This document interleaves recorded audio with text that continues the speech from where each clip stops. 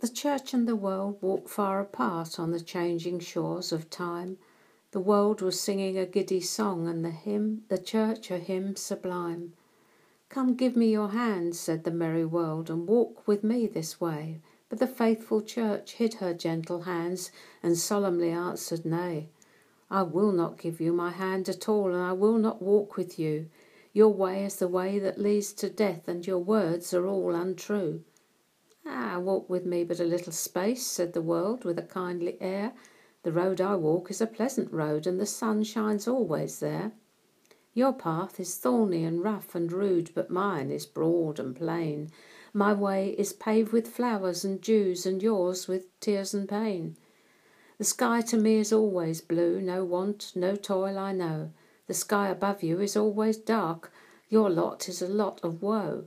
There's room enough for you and me to travel side by side." Half shyly the church approached the world and gave him her hand of snow, and the old world grasped it and walked along, saying in accents low, "Your dress is too simple to please my taste. I'll give you pearls to wear, rich velvets and silks for your graceful form, and diamonds to deck your hair."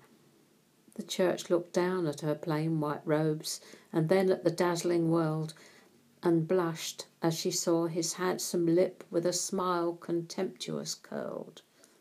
"I'll change my dress for a costlier one," said the church with a smile of grace, and her pure white garments drifted away, and the world gave in their place beautiful satins and shining silks, roses and gems and costly pearls, while over her forehead her bright hair fell, crisped in 1,000 curls. "Your house is too plain," said the proud old world. "I'll build you one like mine, with walls of marble and towers of gold and furniture ever so fine."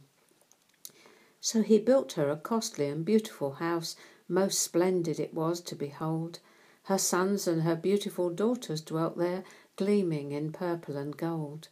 Rich fairs and shows in the halls were held, and the world and his church were there. Laughter and music and feasts were heard in the place that was meant for prayer. There were cushioned seats for the rich and gay to sit in their pomp and pride, but the poor who were shod in shabby array sat meekly down outside. "You give too much to the poor," said the world, "far more than you ought to do. If they're in need of shelter and food, why need it trouble you? Go, take your money and buy rich robes, and buy horses and carriages fine, buy pearls and jewels and dainty food, buy the rarest and costliest wine. My children, they all dote on these things, and if you their love would win, you must do as they do and walk in their ways that they are walking in." So the poor were turned from her door in scorn, and she heard not the orphans' cry, but she drew her beautiful robes aside as the widows went weeping by. Then the sons of the world and the sons of the church walked closely, hand and heart, and only the Master who knows all could tell the two apart. Then the church sat down at her ease and said, "I'm rich and my goods increase. I have need of nothing or aught to do but to laugh and to dance and to feast." The sly world heard, and he laughed in his sleeve and mockingly said aside, "The church is fallen, the beautiful church, and her shame is her boast and her pride."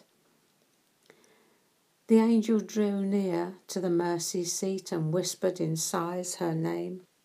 Then the loud anthems of rapture were hushed, and heads were covered with shame.